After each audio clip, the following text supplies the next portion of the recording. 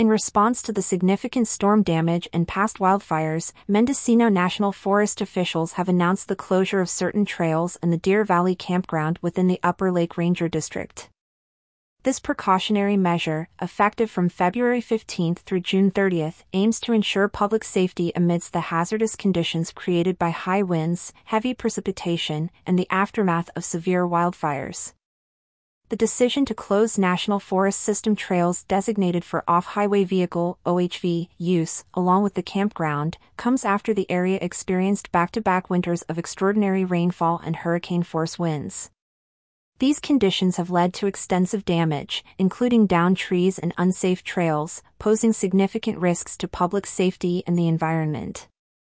The Upper Lake District has experienced severe wildfire, including the 2018 Ranch Fire, back-to-back winters where annual average rainfall is exceeded in just a few weeks, and hurricane-force winds recorded at weather stations, Forest Supervisor Wade McMaster said as quoted in a Lake County News report. Efforts to assess and repair the damage are underway, with the OHV recreation program and volunteers playing a crucial role in restoring access to the affected campground and trail system.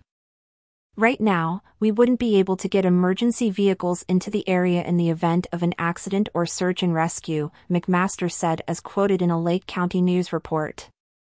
Protecting trails now gives us time to repair and recover from the storm damage sustained during this wet winter, McMaster added as quoted in a Lake County News report.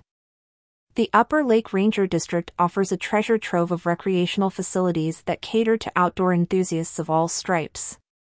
From the serenity of densely forested trails to the rustic charm of the Deer Valley Campground, this area is a haven for those seeking to immerse themselves in nature.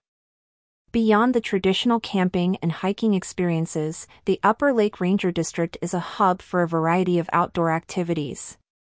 Fishing enthusiasts can find solace along the banks of nearby streams, teeming with local fish species, while mountain bikers and horseback riders can explore miles of trails crafted to offer both challenge and tranquility.